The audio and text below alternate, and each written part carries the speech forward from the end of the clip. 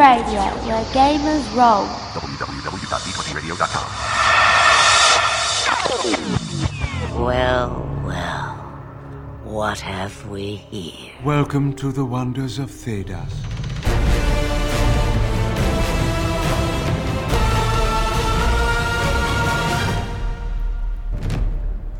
Welcome to the Wonders of Thedas podcast, your one-stop shop for all your Dragon Age role-playing game needs. My name is Ren. I'm Jessica. And joining us again, we have the illustrious Andy Klosky of Blackfall Press. Welcome back. Thank you. It's good to be back, guys. It's always good to have you. Oh, Happy New Year. It's great to have you back. Always a pleasure. Oh, good. Glad to see you. Well, we'll go ahead and get straight into it after we're done saying glad to have you. Let's all just talk about how glad we are to be here. We're all very glad to hear. So glad.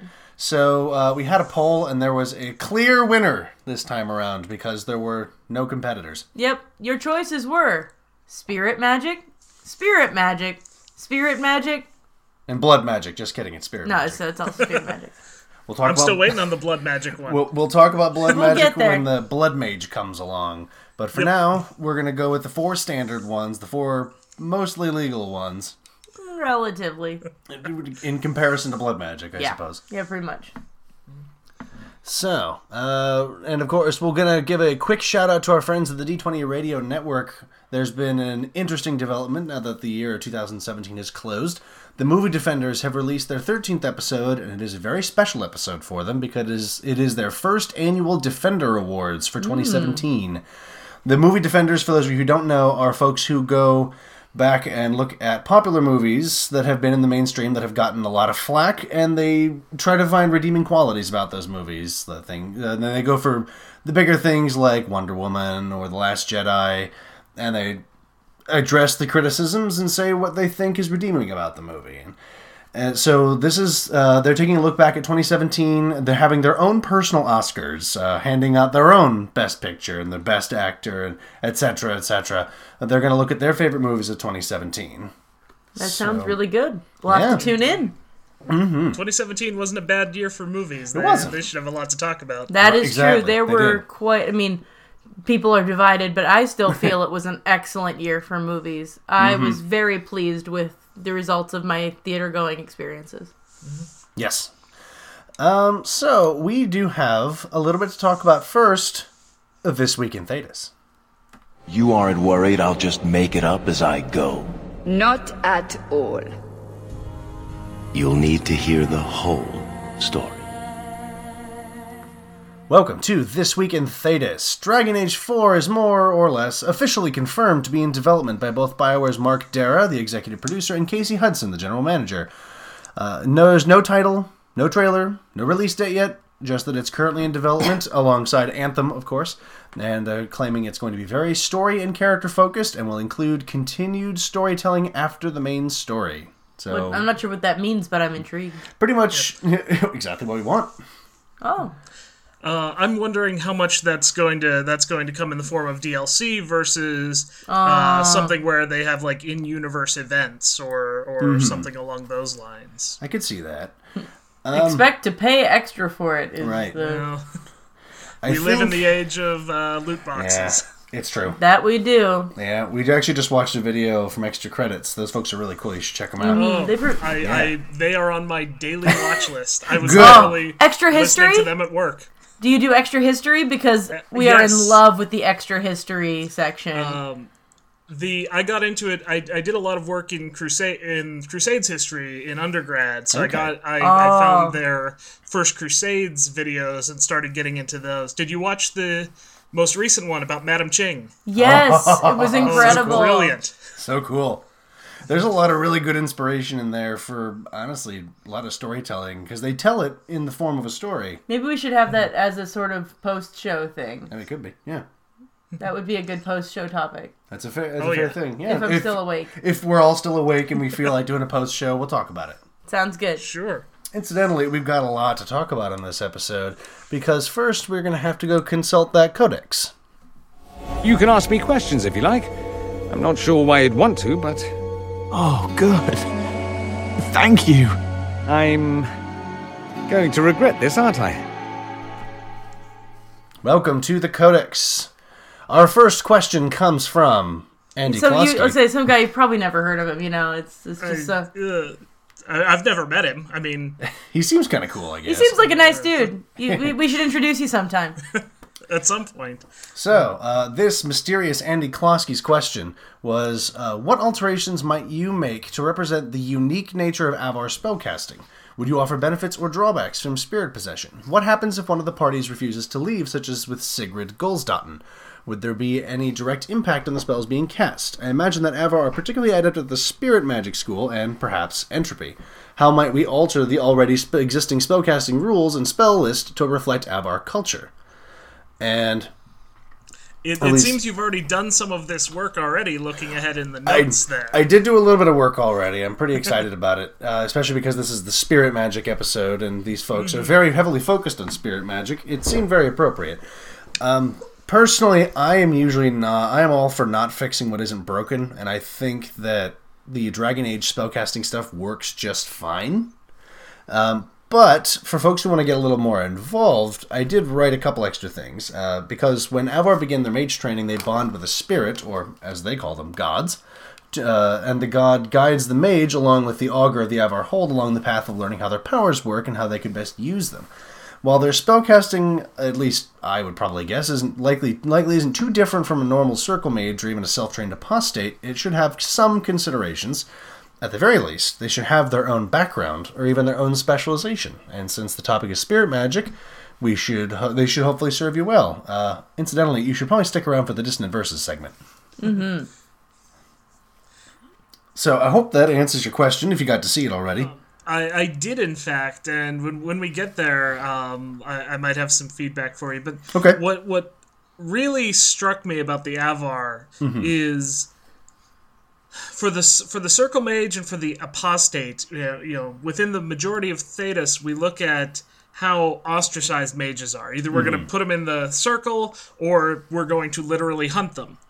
With the Avar, magic is just part of like they do, and where we got the Dalish Keepers as a specialization, that's the sort of specialization that I felt like the Avar might really need. So needless to say, I would definitely agree with that. What you have. Mm-hmm. Yeah. Fair enough. And I think all spellcasters, specialized spellcasters, should have their own specializations. I bet even Tevinter's probably got a couple of weird ones. It'll be interesting to see if the rumors regarding Dragon Age 4 are true, if we might see some Tevinter spellcasting traditions here in the future. If they're fancy Tevinter spellcasters, you can just take Blood Mage. I'm just saying. I mean, you're not taking Blood Mage, but you're taking Blood Mage. I mean, I thought that when we were fighting those weird Harlequin things in Inquisition, those guys seemed kind of magey, because they were like popping in and out of everywhere, but also knife fighting you. It felt like there was probably, at least if they weren't a mage, they had some really slick magic items. My thought with them was if I had to stat them up, maybe like a shadow. With that specialization, very stealth focused, very sneaky, and pop in and out. That would probably be it. And then, so thank you, Andy, for the question. I suppose we'll be answering it in full later on, and we can go back and forth about it. This next question comes from our good friend of the show, Parsival, on the Green Ronin forums. Hey, how's it going? Parsival asks, do you think there is a way that the barrier spell from Dragon Age Inquisition computer game can be introduced into our pen and paper game without unbalancing it? I'd like to think I'm wrong, as I prefer to see our game take on as many aspects of the computer games as possible, but I'm thinking that combining barrier and healing magic, one that could revive the fallen in Dragon Age Inquisition, but healing dependent on potions, could make certain groups very difficult to defeat. And yeah. I agree that you're probably right about this, Parsival. I think barrier would be, at least the way it works in Inquisition, would either be a bit cumbersome to include in the tabletop game, and could be something that kind of pushes it a little too far in one direction. Because in the game, it adds an extra health bar that slowly decreases, and then if you take damage, it comes off the barrier first, so you could maybe have it give folks temporary hit points that start to degrade, but then that's bookkeeping in between rounds. And balancing the amount of hit points it should be giving is going to be quite difficult. And because there actually is healing magic in the tabletop role-playing game as opposed to Inquisition when the only healing spell was Revival, then it probably has a better place in Inquisition than the tabletop game, but, maybe Green Ronin will surprise us with something.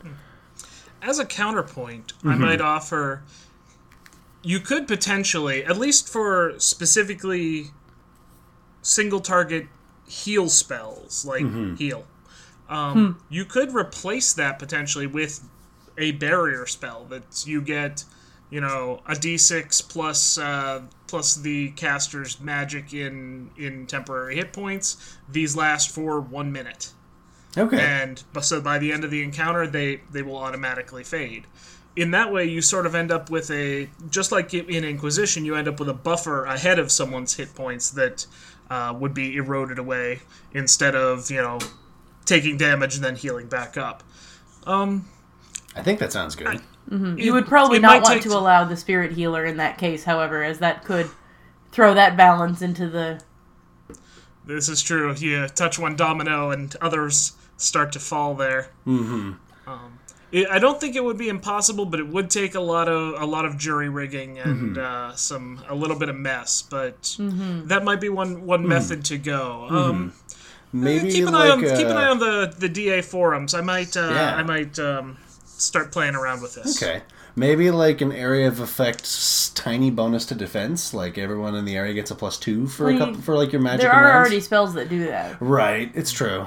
And honestly, thinking about the spells that do that, they're usually much more restrictive than that. Yeah. That would probably require some requirements before you actually get there. So, Trixie in a game that has much smaller numbers than the video games. But I would agree. I think it's doable. I think it's perfectly doable. I think you have to exercise a great deal of caution before you did so. Like, I think unless you drastically alter some rules, it's probably not going to work out super well. But if you do, then you could very feasibly do it. Yes. Oh, we have a little furry friend joining us. I in fact, I do as well, actually. Walter decided to climb up on the chair beside me and try to claw my hand. Oh, fair enough. That's how they do. Yeah, charming. All right. So thank you, Parsifal. Good food for thought, and maybe we'll come back to that later. Next question comes from Drunkle Grog through our email. I love that name. That's brilliant. That is an excellent name. Apparently that's the name of his character in his campaign. All right, then. Who managed to apparently survive and also accidentally kidnap sovereign's children? Oh. Well. Like you do. Charmed life. So, Drunkle Grog's question was, how do you use red herrings in game to misdirect characters? As a GM, when should you use them and when should you not use them? And what he probably means by red herrings is usually in games of intrigue or games of investigation. Red herrings can mean false leads or a false front that's been put up, or maybe a lead that the PCs follow that goes to a dead end. And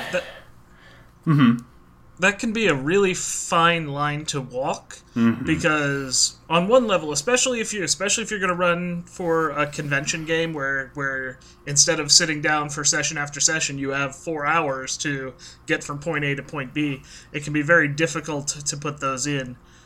But even within the context of a sit down full campaign, I would argue use this very judiciously. Yes. If someone is taking it upon themselves to investigate something of note, it's because they genuinely think there's something here for me to find. Now, not to say they're going to find everything every time they look, but rather, if they're going to commit significant resources, if they're going to commit significant time towards doing something, generally speaking, as a GM, it's up to you to shape the narrative such that pays off in some way, even if it's not necessarily the way they intended. Yes.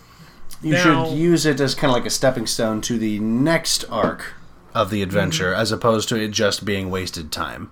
Yeah, that's a good way to put it. That said, I have been known to, especially in convention games, I'm actually writing one right now for the role-playing game that I'm alpha testing.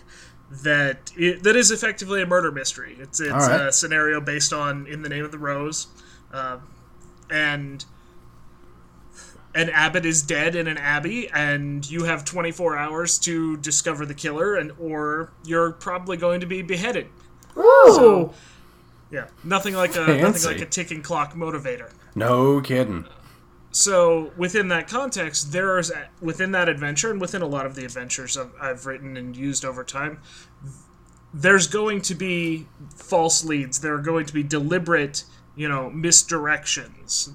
Not to say that they're not important, because let me tell you, there's going to be a lot of stuff going on in that abbey. But that's fair enough. That's done specifically and deliberately. You really have to think about, okay, how much time is this going to take up, and is this worth that time? So, at least within this context, yeah, I think that's going to be. But it's a matter of time and resources versus what that's going to add to your plot. Yes, and it's true. There's no hard and fast rule here.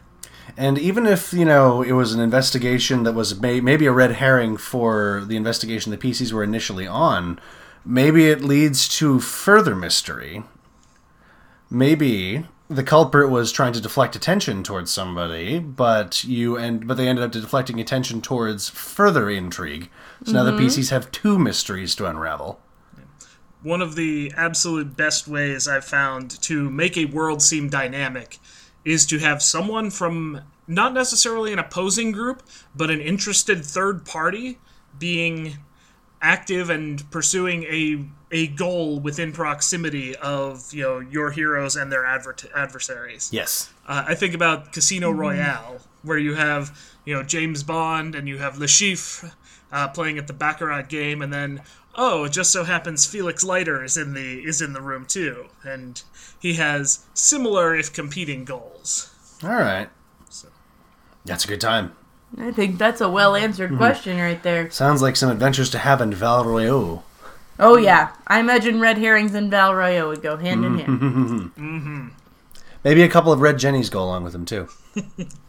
That would be great. Interested third party pursuing a goal sounds like a plan. I think so.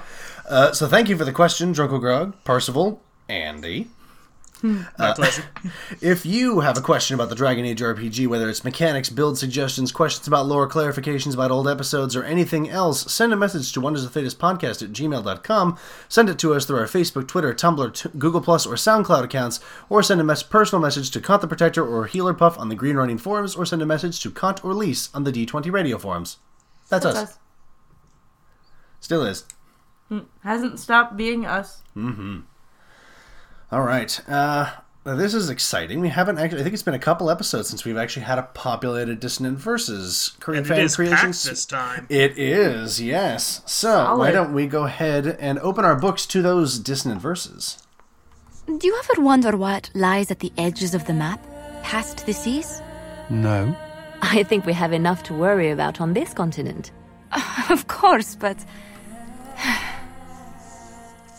Welcome to them Dissonant Verses. We've got three things on the docket right now. The first one is Andy's Gen Con game. It is a rarity that I actually get to run games that are not something I've written on at major conventions anymore. But this year, going to Gen Con, I've been teaming with the Cincinnati Gaming Arsenal. Okay. To kind of pool hours and get badges and hotel rooms and all that loveliness to cut down on costs. And one of their big pushes is to run games that are specifically in demand. One of which is, of course, Dragon Age. Woo! So I decided to sit down and after doing all that work on my Inquisition era campaign not too long ago, decided to sit down and write up a scenario that I'm calling Silver Wings on a Black Wall. I like it. That's a lovely name. I thought it was fitting. It is, of course, literally as the Inquisition has progressed, So if you decide to come to this game, you can expect spoilers for that. Make sure you've played through Inquisition, at least the base game, before coming to sit down at a table with us, because this is set after the fall of Adamant Fortress, and the Inquisitor has sent a group of Sister Nightingale's agents, i.e. the PCs, along with Warden Stroud, back to Weishaupt Fortress in the Anderfells in the hopes to forge an alliance against the Venatori. Very nice. I can already tell that some particular choices have been made in that game. Little bit. Mm-hmm. So that's exciting. I will be running that on Thursday at 7 p.m., Friday at 7 p.m., and then Sunday at 9 a.m. for all of you early birds on the last day of the con. Gotcha. So keep an eye on the event schedule once that goes live if you'd like to sling some dice. Please do. Check it out. Sounds super exciting. We'll have to see if we've got room in our schedules. Oh, man. It'll be rough. We'll have to fit it in.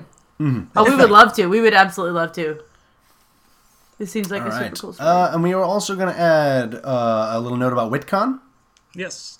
WitCon is the gaming convention I actually helped found when I was in undergrad. It is now in its 15th year. Nice. WitCon is March 24th in Springfield, Ohio, on the scenic campus of Wittenberg University. It is a one-day gaming convention. Doors open at 9 a.m. First games go off at 10. Runs until midnight for a low cost of $5. Wow. That gets you admission to games all day, our live-action Orc and Pie dungeon, and this year we are apparently having a live-action Robo Rally. Whoa. That's new on the schedule this year. Oh man, we have a small vendor hall and artist hall. We have a phenomenal raffle. Bookery Fantasy from Fairborn gives us about $300 to $400 worth of games every year to raffle off, as well as our costume contest.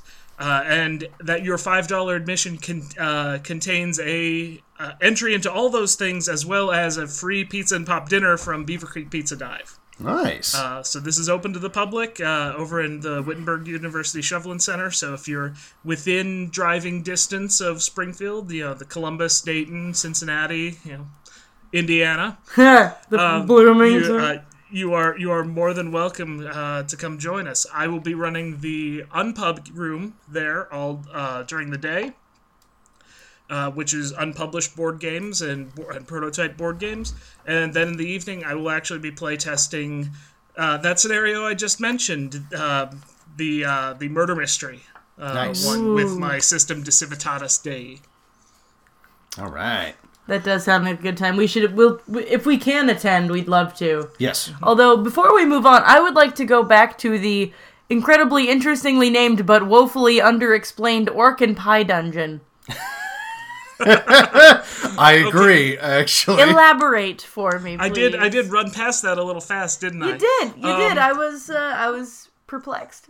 Back in the days of third edition D&D, Monty Cook on his website put up an adventure that was the world's shortest yet complete D&D adventure, which was a 10-foot by 10-foot room with an orc in it who has a pie.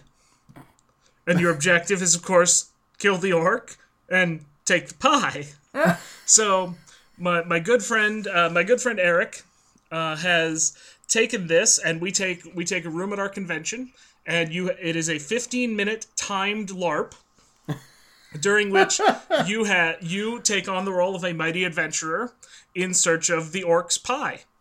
So, and we have the room gridded out and in full D&D style. And you have 15 minutes to either defeat or trick or incapacitate or slay the orc and abscond with his pie. And in fact, if you escape with the pie, which is a large pie token, you get real pie. Actual, nice. honest-to-God pie. He has a partnership with a bakery that he manages to get some pies, and that is your reward if you succeed at the WitCon live action Orc and Pie dungeon. That's amazing. That is 100% amazing. I feel like people should come to this for that alone. Oh, man. That makes it worth the price of admission. There is no other convention that has that. Well, I mean, also, if you pay $5 elsewhere, they're just going to give you a piece of pie. But, like, here you get, an entire... Pie, and you get to beat up an orc. You get pie, and you get to beat up an orc, and you get the rest of the con. Like, what a deal. It's not bad. Not bad. Oh, we're going to have to consider that. That pie deal definitely sweetens the pot. You're fired. Well, I guess we should probably move on. I believe we still have a couple more things to talk about in our Dissonant Verses. It's true. Indeed. Someone's been busy. Yeah. Someone has been busy. I managed to get these out today. I was pretty excited. So, if you want Avar mages to stand out in your campaigns, I wrote a couple of options that I'll be sharing on the blog post and on our website's resources for your game page, and I'll probably post them on the Green Ronin forums as well. Let's all be real, we knew you were going to do it. I mean, eventually. The first is the Avar Apprentice background. This is a background specifically designed for folks who want to play a mage Avar and want to have the Avar flavor, represented in the statistics, but the Avar background itself is just warrior and rogue, and the apostate is maybe a bit general for such a very specific and very interesting flavor of apostate. Mm-hmm. So, I've got the whole thing written out, and I won't bore you with the whole thing. You can check it out for yourself on our blog and on the web, and on the forums and whatnot. I won't read out the whole thing to you because it would take a little bit. It would take a while. I will point out that it is, that I did make a particular decision with it that I thought was very important for Avar mages, is that one of the ability focuses you can choose is Magic Spirit, which is not something that any of the other mage backgrounds really let you do. They don't give you magic focuses right out of the gate, but I thought that for Avar, it made the most sense. You go ahead. I'll go next. Especially for one that trucks so much with spirit magic, Oh, yeah. Inherently. I was actually eyeing up the other ability focus, bargaining. That just seems so fitting for someone who's literally negotiating with spirits. I agree. Yeah. You're going back and forth between the spirits and the people of your hold, so it made sense to me. Mm-hmm. The only thing that I would I think those are perfect. The only thing I would consider an alteration to is you have them adding one to their magic ability.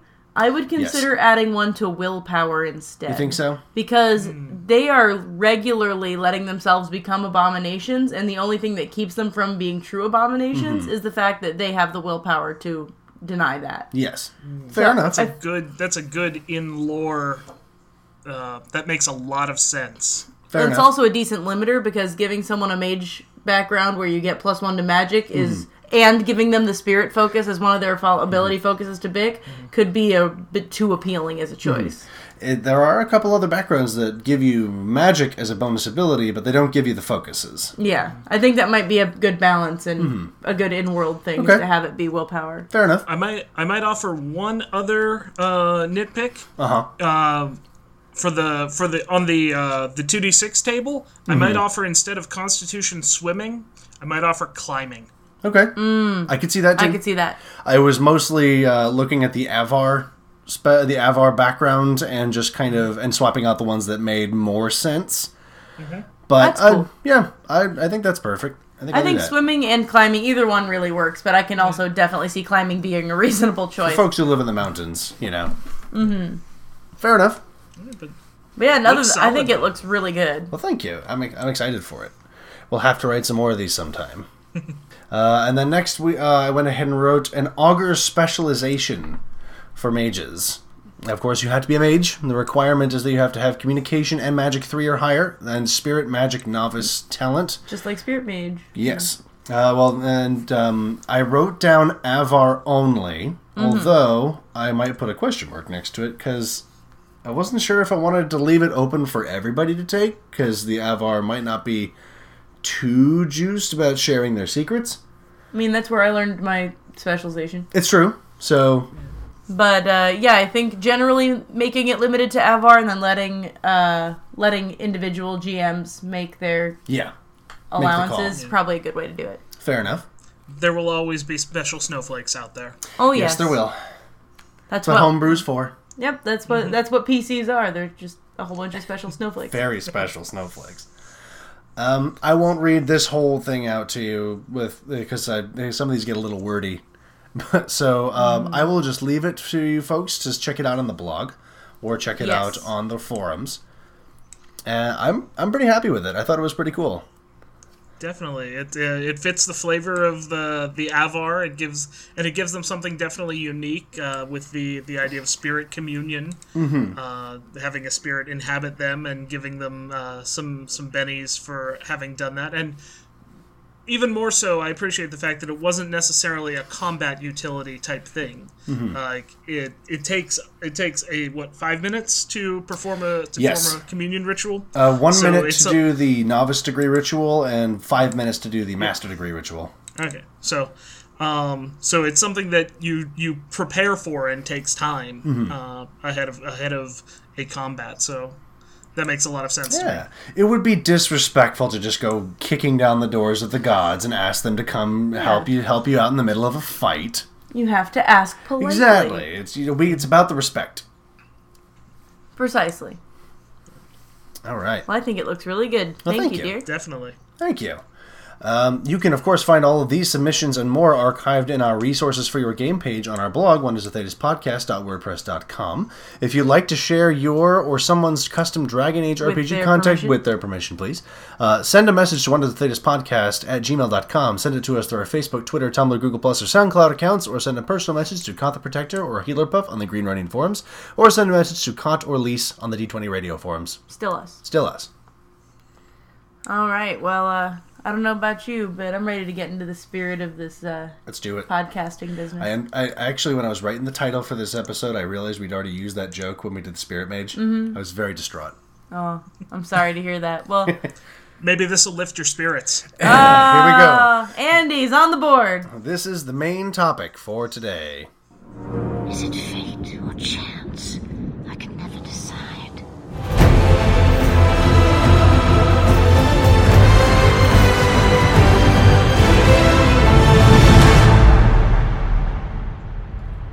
Welcome to the main topic. We've got a big topic to cover here because this is a really crazy school. About this. This is my favorite. We're talking about spirit magic. It's the last school that we haven't talked about yet, and it's a really good capstone, I think, for finishing off this discussion of magical schools. Y'all, this is such a good school. It's a really good school. Have I mentioned have I mentioned at least once, maybe more than once, maybe frequently, how great this school is? This school's great. So, tell us how you really feel. Well, I will. So, what is spirit magic? Spirit magic is the first of the two schools of energy, balanced by the primal school. Spirit magic deals with the forces all around us, but while primal magic deals with the very visceral natural energies of cold and fire and earth and lightning, spirit magic deals with the subtle machinations and ebbs and flows all around us that move through our natural world. Its power is drawn directly from the Fade, and this power is used for a very wide range of applications. This school is the most versatile school in Dragon Age, and you would never be remiss to even grab a few spells. Sadly, this school is somewhat esoteric and is sometimes mistaken for blood magic, not unlike entropy. Or at the very least, for, abomination stuff. Yeah, abomination stuff, definitely. If you want to do a little bit of everything, this school is a great school for generalist spellcasters.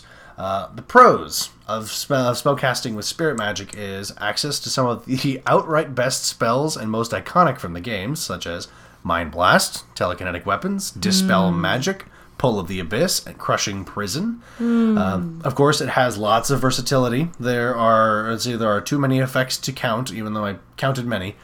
And you never have to deal with elemental immunities, resistances, and whatnot. So if you throw one of these spells at a dragon, it's not going to say, sorry, it's immune to fire. Nope, force damage. Of course, it is not a perfect school. There is, of course, a stigma around spirit magic. Reaching directly into the Fade means that you probably spend a lot of time very close to the spirits, and folks are probably going to look at you a little funny. Especially the Dalish. Yeah, they don't the Dalish think that dealing with any kind of spirits is dangerous. So, They tend to focus more on creation and primal magic, so spirit magic's a no-no. To say nothing of the Circle, who are going to start looking at you playing around with spirits as, hey, that guy's about to become an abomination. Someone call the Templar. Yeah, there's a 2-step program here. The first question is, are you win? If the answer is no, you're probably in trouble. That is correct. Some of the better spells are higher up the various trees and can leave you feeling less than functional until you've gained access to them. It's some bit of a slow start sometimes, although to be fair, Mind Blast you get right away and can make hilarious use of immediately. You're gonna get a lot out of that one. The Elven Keeper that I had in that Scenic Dunsmith game, she made hilarious use of Mind Blast. And another spell that I'll make mention of when we get to it. Mm-hmm. High versatility means you're not quite as good at those who specialize like a Primalist or an Entropist. Mm-hmm. What does Spirit do? What doesn't it do? What doesn't it? It's a balanced school. There are 30 spells among the Spirit School. It's actually more than any other school. There are 10 attack spells, which of course is dwarfed by Primal and Entropy, but that's what they do. Mm-hmm. There are 6 defense spells, which is more than the other 3 schools combined. There are 5 enhancement spells, more than any other school, and 9 utility spells, which is only beaten by Creation, who has 19 of them. It's kind of Creation's deal. It's their thing. Now, while it can do things that the other schools do, Spirit is generally weaker in those areas than other schools. However, this is the best school for defense and for battling other magic users. Mm-hmm. So, we've got a couple of trees of spells to go through, and we'll just go down the list. From Arcane Bolt to Walking Bomb. And, the first is the Arcane Bolt tree. This, of course, is Arcane Bolt, Arcane Shield, and Fade Shield. Mm-hmm. This is a tree of slight offense and very solid defense. Arcane Bolt is somewhat underwhelming as an attack spell. At level 1, it's pretty solid. Just 2d6 plus the Dragon Dice casting, the Dragon Dice roll for the damage. If they make a Dexterity Acrobatics check, it's just a d6. Yeah, and it's not penetrating. Correct. It does. It's effectively a little boost over your Arcane Lance. Yes. And once you hit higher levels, it's actually worse than your Arcane Lance. Once you hit 9th level, then you can use Power Lance to make your Arcane Lance deal 2d6 plus your magic. So. Which by then should be more than the Dragon Die. Hopefully. Yep. And they don't get it. However, it is also worth noting it is one of the cheapest spells to cast. Especially once you get that Journeyman degree of Spirit Magic, it costs 1 mana to cast it. Pew! Of course, again, Magic Lance costs nothing. Right. Or Arcane Lance costs nothing. Arcane Lance, especially once you start getting to 9th level, has access to the Spell Lance, stunt, which you can add this with, and Spell Lance has you make a spellcasting check, but it does not say you can't generate stunt points on it. And this is a very cheap alternative to just fight, especially once you get to 12th level and can do lightning attack for cheap. If you roll a lot of stun points with your Arcane Lance, you get a magic missile barrage, essentially. Beep, beep, beep. That's a neat little combo there. I thought that was fun. Arcane Shield, which comes after Arcane Bolt, makes your defense equal to your spell power, which does include your magic spirit focus if you have it. It can get a little expensive, probably when you learn it the first time, but it is a very powerful defensive buff. That's a good spell. And this only gets better when you take Fade Shield, which increases your spell power by 2 before making your defense equal to your spell power, which means that not only make you the best at not only is your defense incredible, your spells are also all more powerful. If you don't shell out the feat tax for rock armor, you probably need to be looking at Fade Shield and Arcane Shield. Absolutely. It's true. If you don't take one, you either take the other or prepare to have a very short life. Yes, correct. All right. Next in line is the Mana Drain tree. This includes Mana Drain, Mana Cleanse, Spell Might, Mana Clash, and Invigorate. These are all an excellent set of buff spells. Mana Drain, Mana Cleanse, and Mana Clash are very useful if you expect to fight spellcasters. Things like campaigns against rival apostates, or magical duels in Tevinter, or duels between Urbani Seers, or ship-to-ship mage combat on the Waking Sea. I don't know. Just a couple ideas. If you put on both Mana Drain and Mana Cleanse, you get the choice of draining mana from your foe or spending mana to keep people from around you from casting spells. This makes them both great battlefield control spells. Mana Drain is particularly insidious because you just put it on somebody, and if they fail the test, then for the rest of the encounter, whenever they cast a spell, they have to pay an extra, which goes to you. Oof. Yeah, that's a quick way to put the kibosh on any other magic user. Mm-hmm. Oh, yeah. Let's see. Oh, I'm sorry, baby. It's all right. Excuse me. Mana Clash is a mean spell. Especially if you use it creatively. Oh, yes. Especially because even if you resist the spell, most of the effects still happen to the enemy. If they make a magic spirit test against your spell power. If they fail, they take penetrating damage, and they lose mana points and take additional damage for every 2 mana points that you spend over the cost of the original spell. When the original spell only costs 10 mana, so if you want to burn somebody out real quick, you can spend a lot of mana on it, and even if they resist, they still lose the mana. And if you have the novice level of quick reflexes, then you can chug a lyrium potion after doing so. You know. And if you have that master degree in spirit magic, and it can re-roll the dice for regaining mana, then So useful. It's absurdly useful. Feels like something fun I should probably try later. I was completely blown away by the spirit magic mastery ability. Oh, yeah. Because the others are all so piddly. Like, plus 1 to defense. Right. The primal one's okay. Not compared to this. I mean, this one is far and away a good one. You know that thing that you absolutely rely on? You can do it twice if you need to. Like, you win. It's true. It's so good. And then kind of the outlier on this, once you take Mana Drain, you gain access... Was it... Oh, go back up. Was it... when you take Mana Drain, you can take Mana Cleanse as the next spell, but you also unlock the Invigorate spell, which is a very solid buff for being how cheap it is. But it does rely on you and your allies rolling lots of doubles and generating stunt points. I think it's everybody. Let's see. I think all friends in the encounter always generate. Everybody within 10 yards always generates 1 extra stun point when they generate stun points. Normally, it only lasts a round, but it only costs 4 mana, and you can extend it for another round for 1 mana point each round. Yeah, it makes for a cheap buff, but obviously it's so luck dependent that. Yes. You got to make sure that your allies are able to take advantage of that. That said, who doesn't like extra stun points? Come on. Mm-hmm. Yeah, do it. It's cool. If you've got a lucky party, go for it. Mm-hmm. Oh, definitely.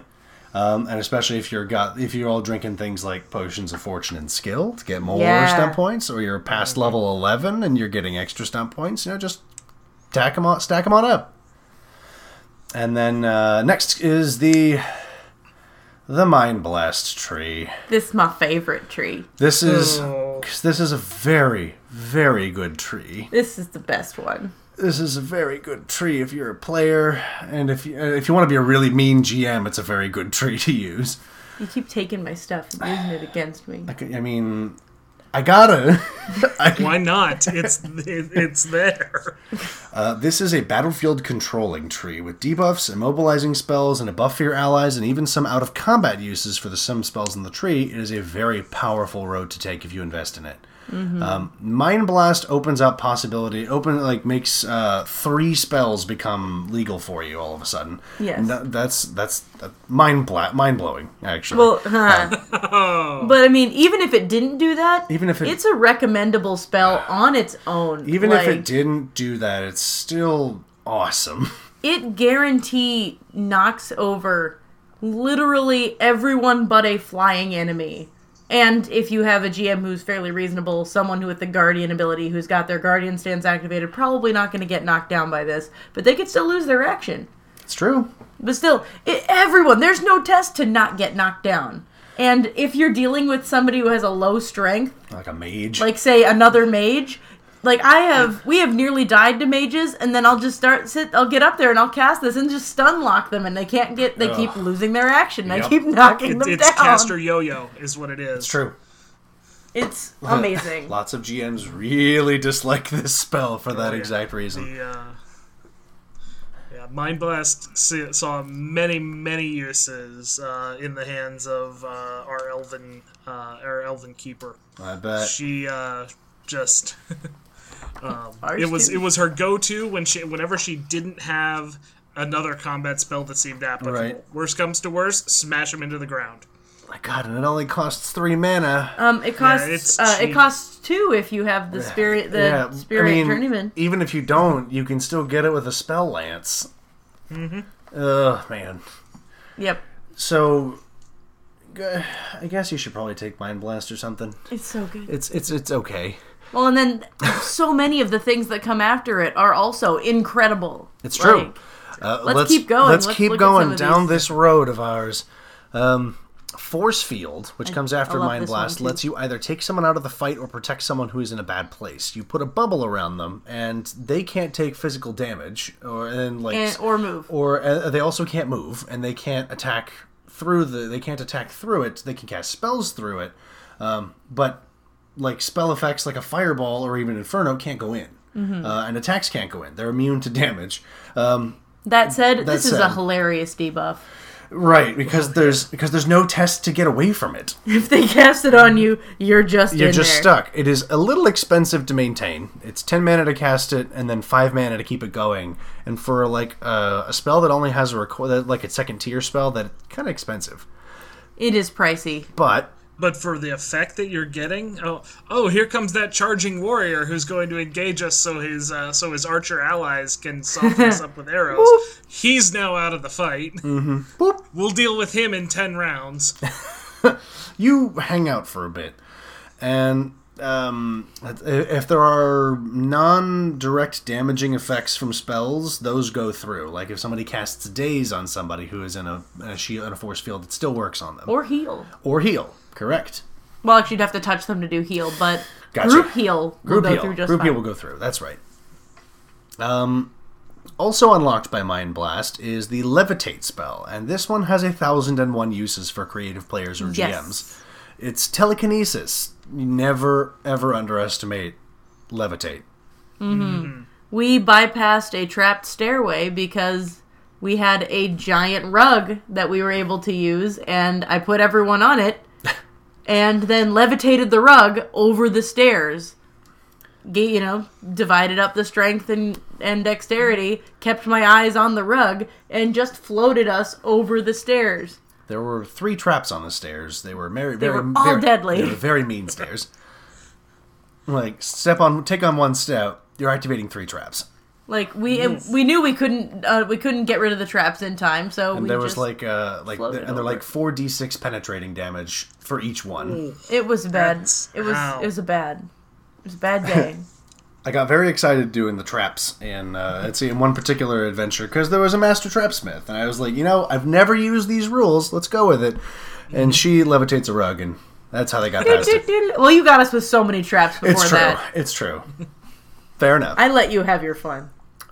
Also unlocked by Mind Blast is the Memory spell, which is an excellent storytelling spell and can be useful to make people forget that they saw you.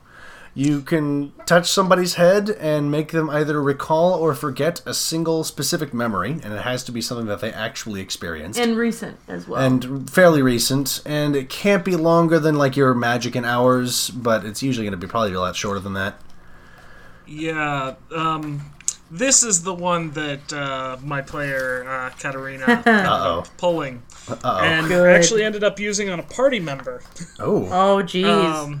That party member kind of went turncoat. He sided with this time-controlling blood mage. Ooh. And, he was scarred in this horrible accident, and he was hoping that the blood mage could turn back time so he would have his appearance and his brother back again. Oh, sad. And meanwhile, she's totally losing control of all this magical energy because messing with time in Thedas is a bad idea. It doesn't go very well. No, it does not. So after defeating Magda there, the party was wondering what to do with him, and in the midst of them discussing whether to take him prisoner or whether they could trust him, she just reaches out a palm and says, "Memory, you forget the last 2 hours." Well, Sir Osric does not remember the last 2 minutes. nice dodge, Gary. Nice dodge, Gary. By the way, if you've never watched, for listeners out there, if you've never watched any of the Gamers series of movies, do so. The second one is my favorite. I've got to break that out again. So good. I cried the first time, just nonstop crying. I was laughing so hard. It's good stuff.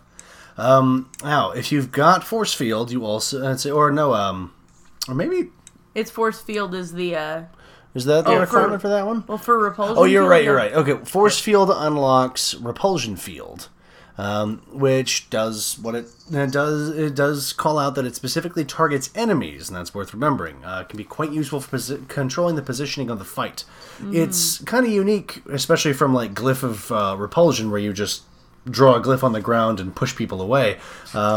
Repulsion Field is actually an aura that sticks with you. You have to keep paying mana to keep it, but every other round, starting on the round that you cast it, it creates a wave that pushes enemies away and knocks them prone. Mm-hmm. Well, and in this one, unlike the Creation one, it's not quite as good as the Creation version, simply because they actually get a test to avoid being knocked away. It's true. But even still, anything that passively keeps your mage away from all the squishy, or keeps your squishy mage away from all the things with sharp, pointy objects. It's true, and it's only one mana. Just phenomenal. It's only 1 mana upkeep. However, they did sort of cut us off at the pass here. You may not cast this spell twice in order to generate a wave each round. That's not allowed, apparently. So, even as is. It's still phenomenal battlefield control. I agree. It can be occasionally a little tricky to work because maybe it doesn't come around when you need it, but as long as you... it's cheap, it's effective. Right. But it is very inexpensive. What's not to like? The only drawback I can see on that one is that it is strength might to resist. Mm-hmm. So when that hulking berserker is bearing down on your spirit mage, or the ogre, he might just be making that test. That's true. But if you're worried about getting backstabbed by harlequins, you could probably keep them at bay. That's true. Mm-hmm. And then... Oh, here we go. Force Field also unlocks another spell. It's called Telekinetic Weapons. Telekinetic Weapons. It's very nice. It's very nice. Oh, man. It's so nice. This one makes... This is the reason we are alive. It's probably true. It's probably true. But if it did one or the other of the two effects that it does, it would be a good spell. As is, the fact absurd. That it does, the fact that it does both is mind-boggling. Oh, it's crazy. So what Telekinetic Weapons does is for 1 minute, you and all your allies' readied weapons, which means they have to actually be holding them in their hands, are sheathed with telekinetic force. They deal extra damage equal to the caster's magic, and they can perform the Pierce Armor stunt for 1 stunt point cheaper, which it calls out can stack with other things that reduce the cost. So for like rogues who can do Pierce Armor for 1 stun point, it's for free then. Yep. And of course we've got a duelist who does penetrating damage when she does Pierce Armor. So this is, with a duelist, this spell goes from broken to just plain ridiculous. It doesn't work on ranged weapons. So no, it would only not help, melee. Right, it would not help your marksmans. Nope. But even still, if you have even 1 or 2 party members that are benefiting from this, being able to just hack through armor with ease, and the plus magic to damage, I mean, especially once you start being able to cast this spell reliably, your magic is probably 5, 6, maybe 7. Who doesn't want that as a damage bonus for every combat? This one's got a magic of 9. And as a GM, that just kind of makes you want to puke. Right. And of course, you can also stack it with flaming weapons and frost weapons. That is really just the cherry on top. That's just the, we're not going to put any sort of balance on this spell. Let's just make it completely stackable with all the other buff abilities. You did have to work a little hard to get to this one. And it is a nasty target number for a lower level character. It's 17 true. is hard to 17 hit. is not easy. It's true. But boy, is it good. Once you're hitting that point where you have a 5, 6, 7 on 3d6, chances are you're going to make that. And even if not, that's the sort of thing that I'm going to spend my next round doing. Yeah, man. Right? It's so worth it. It's so good. All right. Following telekinetic weapons is also an okay spell. not as, it's hard to follow. It's a hard act to follow. It's a hard act to follow, but it's one of my favorites, if for no other reason than just the visceral element of it. It's true. Oof, yeah. The last spell on this tree is called Crushing Prison, where you create a cage of force around an enemy that slowly starts to shrink in size. The cage, not the enemy. The cage, yes. It deals a little bit of damage on the first round, but then the enemy has to make a Constitution Stamina test, or the cage just immobilizes them, and they're stuck there. And then the next round, it deals more damage, and not like additional damage, it actually does like twice as much damage. And then they make another test, or they don't break the cage open. And then on the third one, it does like 3d6 plus magic damage. Yep. But then after every round after that, it doesn't do anymore. They're just stuck. But this is one of those spells that doesn't end until the enemy makes their test to resist it. Which means that particularly weak foes with low strength and constitution can be stuck in this spell forever. Well, at least until they're a squishy little bit of goo. Correct. This can make for some great archaeological storytelling. Finding a skeleton wrapped in a crushing prison spell with a fine treasure stuck inside the piece you have to pry out or dispel the spell. Can also lead to PCs meeting an NPC who has been trapped by a mage that they've been chasing and offering a favor in exchange for freeing them. Yeah, this is nasty. Like a couple other spells, there's, I think, 2 other spells in the Spirit School that do this as well that are also where they just don't end? They don't end unless you make the test to resist them. I think I know of one of them that we're going to be coming up against. That one and its Speaking older of cousin. visceral. And also, like the spells Sleep and Horror from the Entropy School also do this. Food for thought. Yeah. So, those are the ones you watch out for because they make excellent storytelling fodder. Mm-hmm. I've always been a sucker for the kind of force mage archetype. Mm-hmm. So yeah. and obviously we'll get to those in just a little bit. But the crushing prison is just it's very force mage. Such a neat image. Yeah, definitely. It's a little sad that unlike in the video games, you can't then cast a force field on it and cause a chain reaction that causes them both to explode. That would be really interesting. Yeah, I didn't play any mages in Origins, but I did. After I went through and found that there were like spell combinations that they had, like if you put like an Inferno next to a Blizzard next to a Tempest, you created a new spell called Storm of the Century. I was like, whoa, what have I been missing? Bad day. Well, that's the Mind Blast tree. Yeah, it's a nice Take one. it. It's a good tree. Moving right along, we're going to go to the Spell Shield tree. This is good too. This is the Really anti-magic tree of spells. These are all useful if you intend to be facing down a lot of mages in your campaign.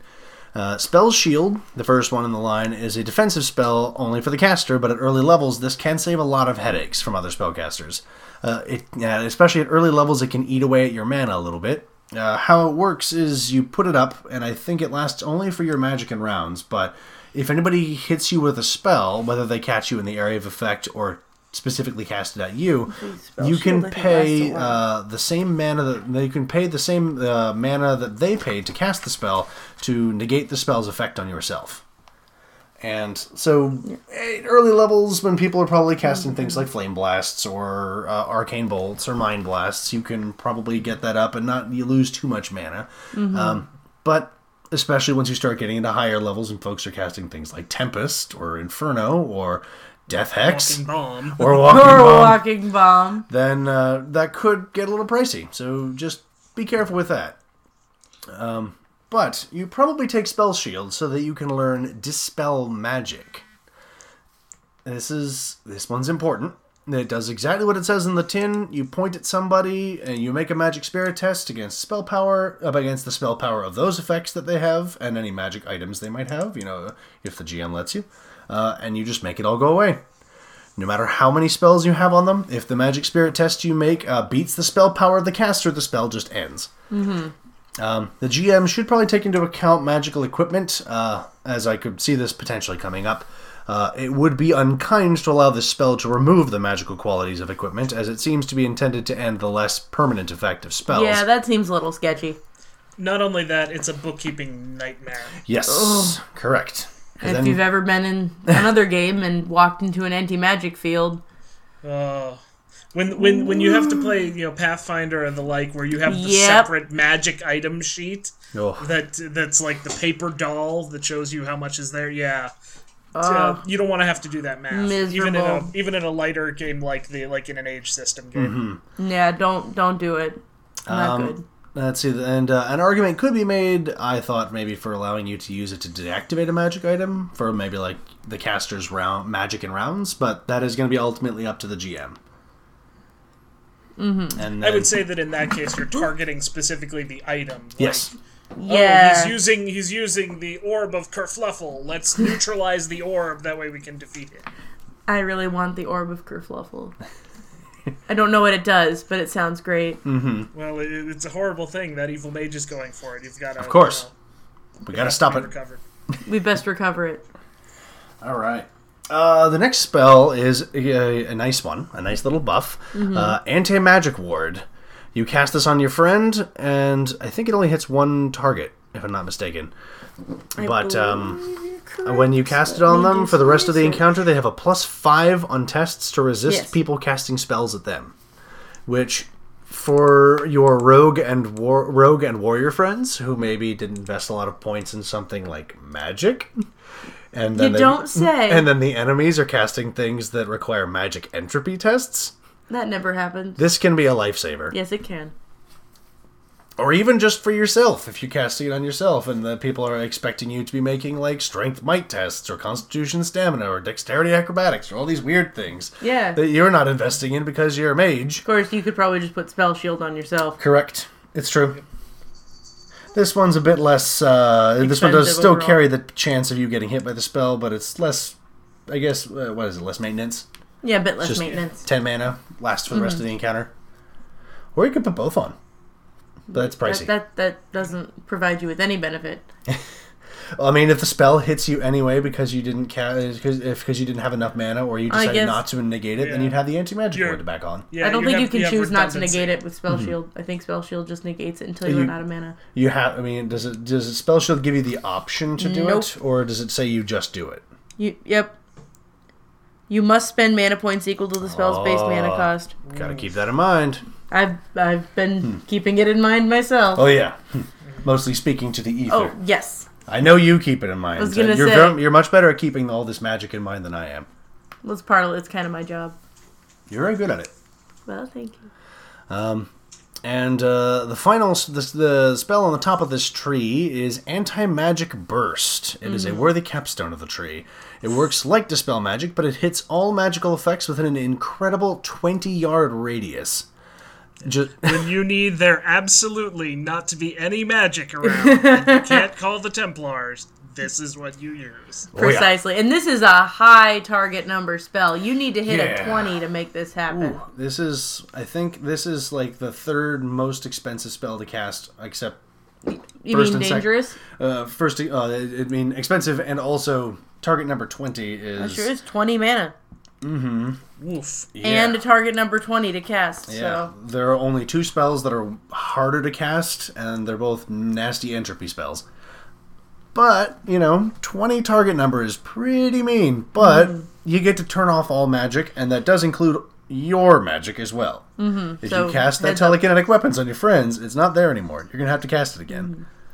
But speaking of things that ought to be necromancy, or ought to be entropy spells... Oh, Did you want to say something?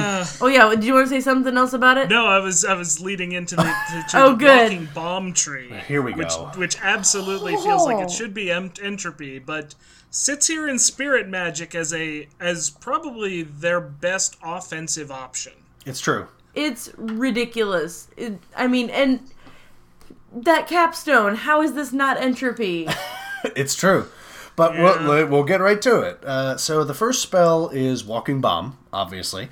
You cast a spell on somebody, they immediately start taking penetrating damage as their blood begins to boil. And they get a test on their turns to resist it, and this is one of those spells that just goes on until they make it. Yep. Or explode. Or explode, because if they die from Walking Bomb, they explode in a shower of gore that deals 2d6 damage to anyone within 4 yards of them. Anyone within 2 squares of that poor sucker gets hit by their bone and bloods. Ugh. Gross. Within the campaign I ran previously, this made for a phenomenal hostage situation. Oh my goodness! Ooh. As a mage cast this on a party member, and basically is negotiating terms with them in combat, fully knowing that she has Dispel. Doesn't know if they do or not. They're attempting to dispel, and she's like, I will get rid of it if you do this. Ooh. Oh, that's nasty. That's mean. That is a good use of Walking Bomb. Didn't you guys do that? Kind of? No. We had somebody, you were chasing somebody down in the sewers. We used it because this was a bad person who had been sacrificing children, and we wanted them to be stopping doing that. It's true. And then they started to go out into the street, and that's when we had to dispel it, because they were going to blow up in the streets of Denerim. It's true. That's generally a bad thing. Yeah, that would have been a bad... So, not quite the same situation. No. Definitely puts a ticking clock on your players right there. The next spell is the cousin to Death Magic from the Entropy School. I still don't know why this isn't Entropy. Death Siphon. It works just like Death Magic, where if anyone dies within 6 yards of you, then you get a little benefit. But Death Magic restores your health, while Death Siphon restores your mana. Now, you'll probably catch pretty early on that not a lot of folks have a lot of magic in their a lot of points in their magic score, which means that you're probably, every time someone dies, you're probably just going to get 1 mana. If you're fighting a lot of mages, though, you're probably going to be getting more out of it, so you get a point of mana for every point of magic that they had, which, can keep you going a bit. If you kill someone with a negative magic score, do you lose a point? That's a fair question. No, and it says that it's a minimum of 1. Okay. You always get back at least 1. But that does require you to be within 6 yards of somebody who dies. But, there are defensive spells in the Spirit School that can back you up. It's true. Like Arcane Shield and Fade Shield. Worth keeping in mind. Next is Walking Bomb's much cooler older brother, Virulent Walking Bomb. Oh, man. It is a very lovely follow-up. The damage is much better. Like, the first one does, a d6 plus 1 penetrating damage every round. This one does, on the initial round, it's 2d6 plus magic penetrating damage. And then every round after that, it is 1d6 magic plus magic penetrating damage. And that's it's much nicer. Much nicer than the original. And this one specifically calls... now, the original Walking Bomb... They don't explode unless they die from the spell. Yes. Virulent Walking Bomb does not have that same requirement. If they die while the spell is on them, they explode. And to make it even better... Yep. Andy, you were going to say? Oh, just the fact that if they die, anyone hit by that, by that explosion, has a chance to become their own walking bomb. Precisely. Everybody who is within 4 yards of that poor sucker who blew up gets affected by the spell. They make their own Constitution stamina test versus your spell power -2. Or they start having their blood boil. And they all explode if they die while it's on them. Fortunately, once they explode, we're done here. Yes. Like, it doesn't just keep transferring until you've blown up everyone in Val Royeaux. Like, At that point, how many more explosions do you need? yeah, how many more gore explosions do we really have to have? That is going to draw a lot of attention. Might be a few Templars. Specifically Templar attention. Might be a lot of Templars. Angry. The Templars hear an explosion Angry and see Templars. like a jawbone fly out right in front of them. Like, you should probably go take a look. And then the last spell is definitely the most entropy of these spells. How is Animate Dead a spirit spell? Okay, I mean, I kind of get it, but at the same time... Right, because you have spirits animate Necromancer is an a entropy corpse. specialization. Right. Why is Animate Dead a spirit spell? Because you're asking the spirits to be the puppet Then masters. why isn't Necromancer... Okay. It does strain credulity just a little. Just a bit. But Alright, then. here it is. It's the capstone of the Walking Bomb Tree. You can animate a corpse. It's I believe it's for Yep, you have minutes. to touch a corpse. Yep, minutes equal to your magic, or until you tell them to stop. And it says that you can just use like the regular skeleton stats in the back of the book, or if you happen to find a particularly large corpse, If you've got, say, a dead dragon. like a dead dragon, then the GM might have to whip up some stats for you. Dracolich, anyone? Giants? Giants, ogres, The darkspawn of various types. Varterol don't die. They don't do that thing. They don't die. No. Maybe like a gurn or some other big beastie. Yes, definitely. Those big old bears from Inquisition. Bears. Bears.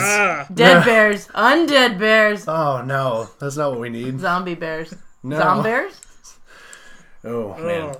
Shudder. That's the hinterlands just got a lot worse. Didn't they just? So, that's fun.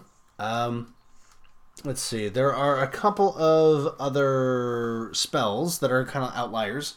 Like the specialization-specific spells, which we won't go into too much detail about because we did do episodes about them already. But we can say a couple things about them. First would be the Arcane Warrior's spell, Aura of Might. It's just +2 to melee damage for, I think, like a minute. Something like that.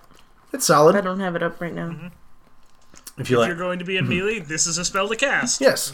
It does require you to be an Arcane Warrior. If you'd like to learn more about Arcane Warriors, you can check out episode 26. And then, of course, some of the more iconic ones that are showing up here are the Force Mage spells. Fist of the Maker, Telekinetic Burst, and Pull of the Abyss. All of which are super solid. Yeah. If you want to fling dudes around, you need to do spirit magic. I mean, that's pretty much what it comes down to. If you want to throw dudes across the battlefield, spirit magic plus force mage equals win. Oh, yeah. Force Mage is like, spirit magic and Force Mage are like the perfect combo. It is the thing to do. Yes. Yep. You slam people to the ground, you throw them away, or you pull them all together. Honestly, Spirit is an interesting school in that it works well with pretty much any other school that it's paired with. It's true. It is a very, very complementary school. It doesn't really matter what you're putting it with. But that comes with that versatility element. That it's not primarily offensive focused. It's not primarily, utility focused. It has little bits of here and there, and it makes it a really beastly school. It does. Telekinetic weapons, oh dear God. Oh, man. In my opinion, this is probably the most mechanically powerful school. I would not argue against that. No, that's a solid assessment. Yeah. Now, there are a couple of more outliers, because these are spells that are unique to the Dragon Age role-playing game, because you only unlock them by taking degrees in the Spirit Magic Talent, which we'll also go over. Because there are a couple of clever uses on its own, besides the usual standbys of extra spells and mana discounts that all the magic talents give you.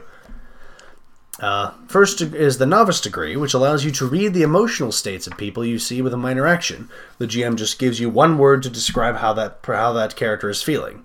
And this can be useful for social encounters or to even see when trouble starts to brew amongst a crowd. You do need to focus on people to do it. Like, you have to pick people to do it, Yes, I believe. It takes a minor action. But it's a useful ability, especially if you, say, don't have a very good perception empathy, and you just kind of want to cheat. It's true. Yeah, I mean, there's that's a good workaround, especially for that empathy. It definitely makes the bookish mage a little more useful in social setting. I tell you what, I wish I had that in real life. That would just make my life so much easier. Wouldn't that be nice? Human lie detector. Yes. Perfect. Yeah. The Journeyman degree opens up 2 new spells that are unique to the RPG, and of course gives you that lovely extra spell and mana discount. We always need those. These are both cool. One of them is way more powerful than people give it credit for. That's true. Yeah. So these are both unique to the tabletop game. The first one is called Dows.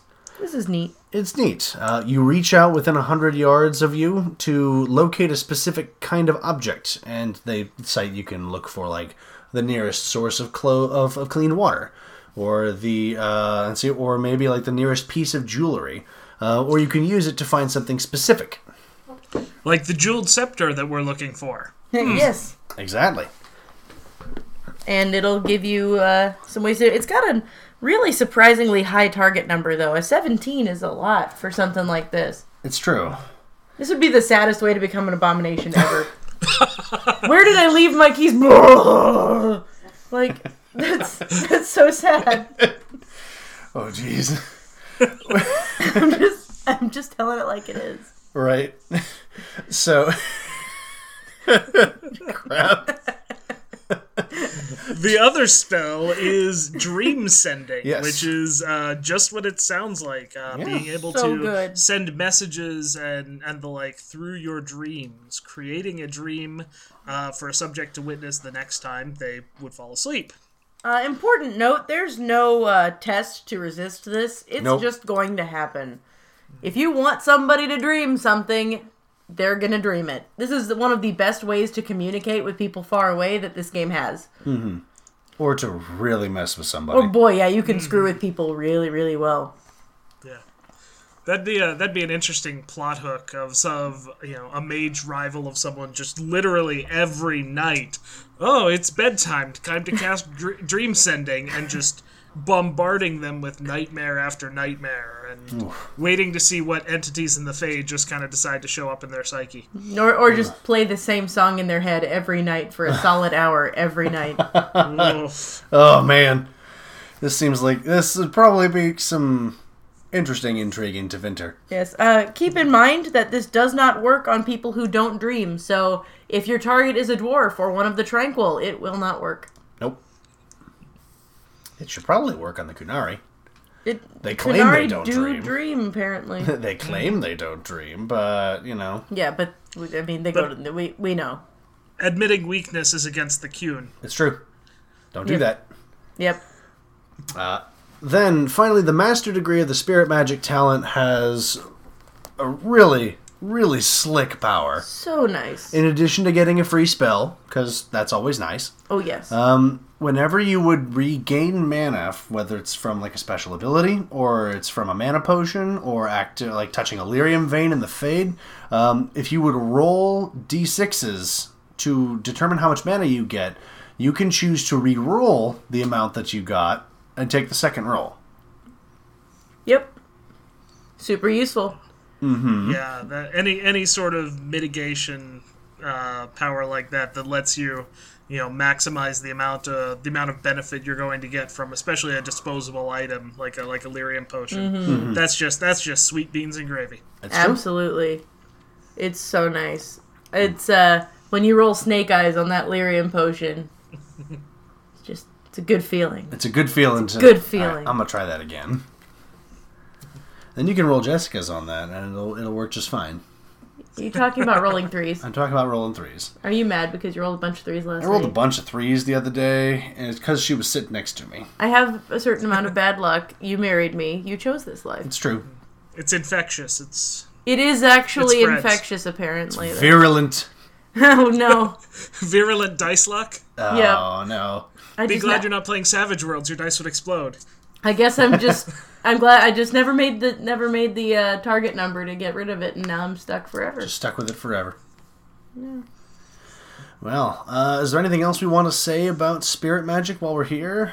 No, just phenomenal school. Lots of opportunities for pretty much anything you could want to do magic-wise. Yes. Definitely worth exploring. Like, I was baffled that people picked this school last. Yeah. Because it is, in my opinion, the breakaway best school in the game. Heck yeah. It's so versatile and capable and potentially hilarious and just...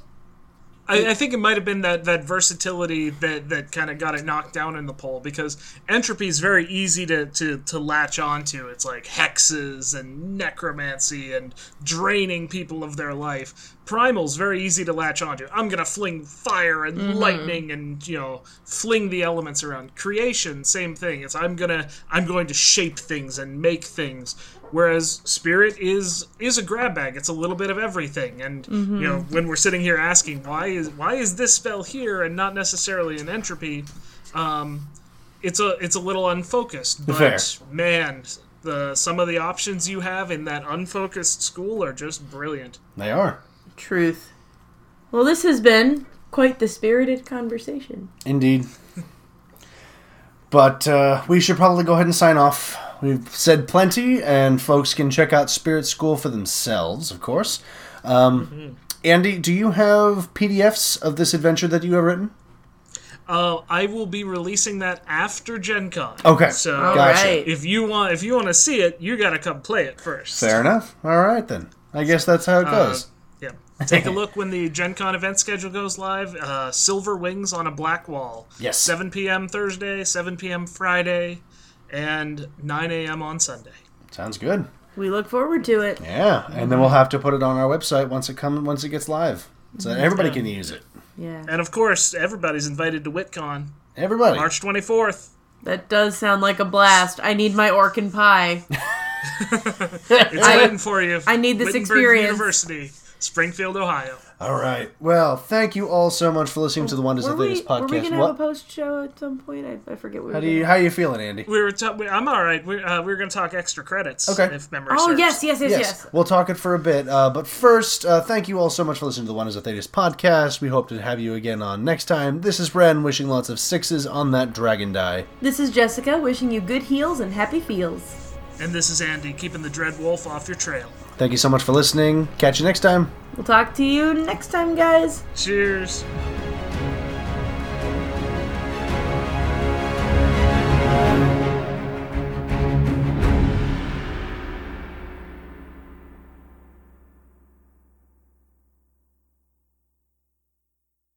You really spend most of your time in the Fade? As much as is possible. The Fade contains a wealth of knowledge for those who know where to look. Sure, but I don't know how you dream, let alone wander around in there. Especially when the shit that comes out of the Fade generally seems pretty cranky. So are humans, but we continue to interact with them when we must. Welcome to the post show. We actually have one today. We actually have one now. Check this out. Madness. For those of you who don't know, let's see, a couple other podcasts on the D20 Radio Network like to do this, and it's kind of fun when we've got time and the energy for it. But our regular show is done. We're just going to be, shooting the breeze, yammering, talking about whatever comes to us. You can go home if you want, guys. So the rest of the show's over. If you want to go, that's fine. You're probably not going to miss anything too vital, but we're just going to talk about one of the coolest YouTube channels ever. Mm-hmm. Absolutely. Just it is among my extra credits. Have you started the extra sci-fi one? We've done the first couple of those and really enjoyed them. Yeah. But extra history is where it's at, though. I'm in love with extra history. I've kind of gotten my wife Jules hooked on that one. She works at the Boonshoff Children's Museum, so she's always looking for women scientists, and so the one on Mary Seacole was a big one for her, and the South Street Pump. Yes, the one with Jon Snow and the sort of sanitation revolution. Yeah, that was just brilliant. So good. I really appreciated the one they did recently on Khosrau. Yeah. In the Iranian Empire, especially in juxtaposition to the one they did on Justinian. Yes. Because they very much valorized Justinian throughout history, and he did a lot of great things, but he was also kind of a dick. But so was Khosrow. Khosrow. Humans are kind of garbage sometimes. Yeah. People sort are of a more thing. complex than mythologized figures. Yes. Who knew? Yeah. Imagine. Who saw that coming? Yeah.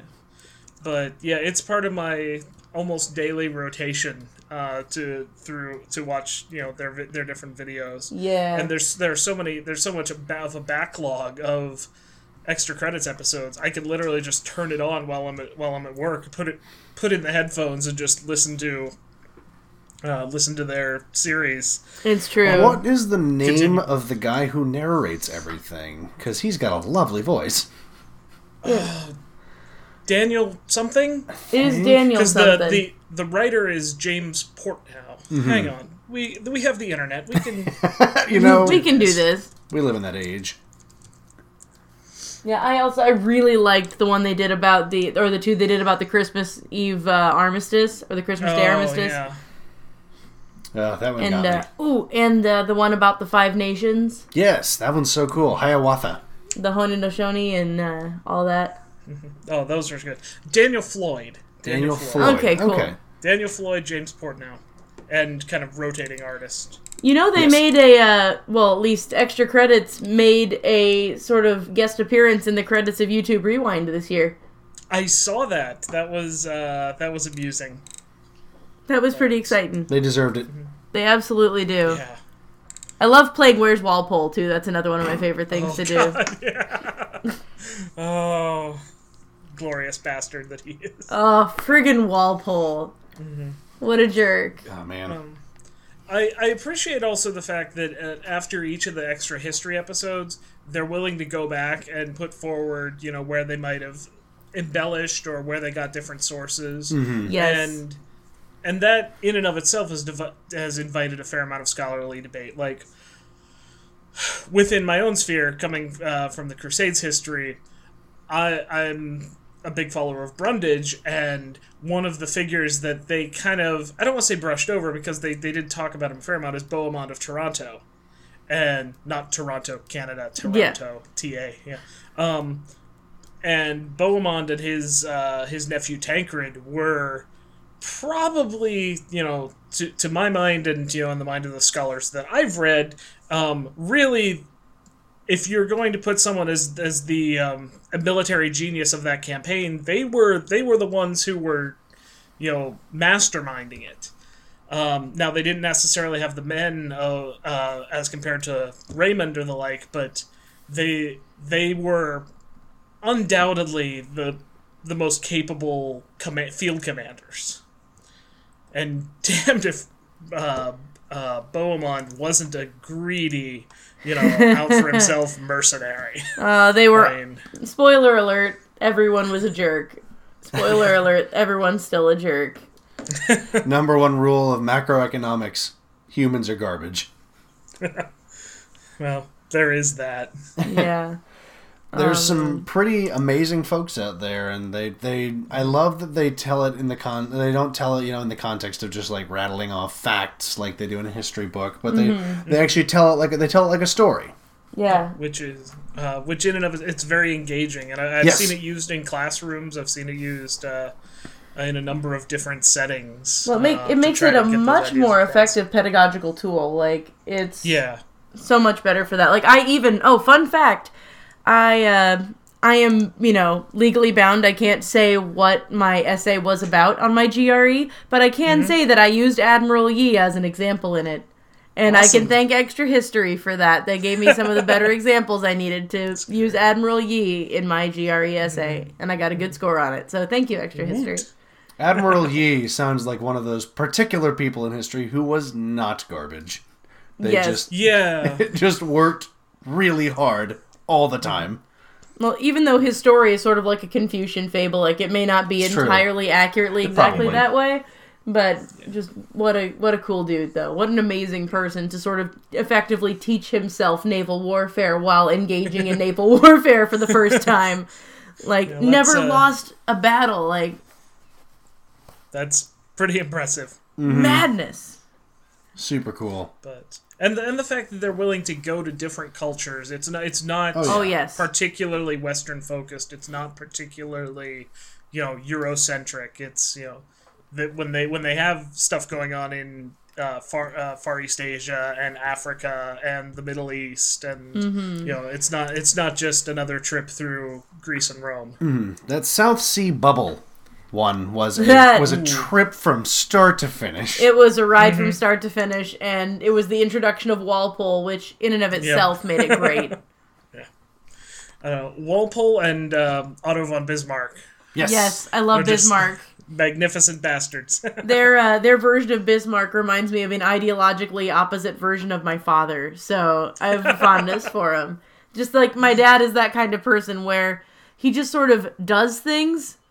Like, he just sort of decides, I'm going to do this thing, and then he does the thing, and it miraculously works out in his favor. Like, that's just my father. And so, seeing Otto von Bismarck having the same sort of magical get-out-of-jail-free card that never expires was comforting in a weird way. That's brilliant. But the new sci-fi ones have been particularly good. They finished up Mary Shelley's Frankenstein, and have moved on to, they're doing some Gibson and now Bradbury. Okay. Bradbury. Just now starting the Martian Chronicles. Very nice. So that's been exciting. I would love, though, to see a straight-up horror movie version of The Becoming Kind at this point. I'm not familiar with it.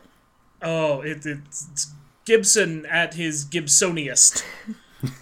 I love when people make adjectives out of other people's names. I'm allowed. I was an English major. I have that skill.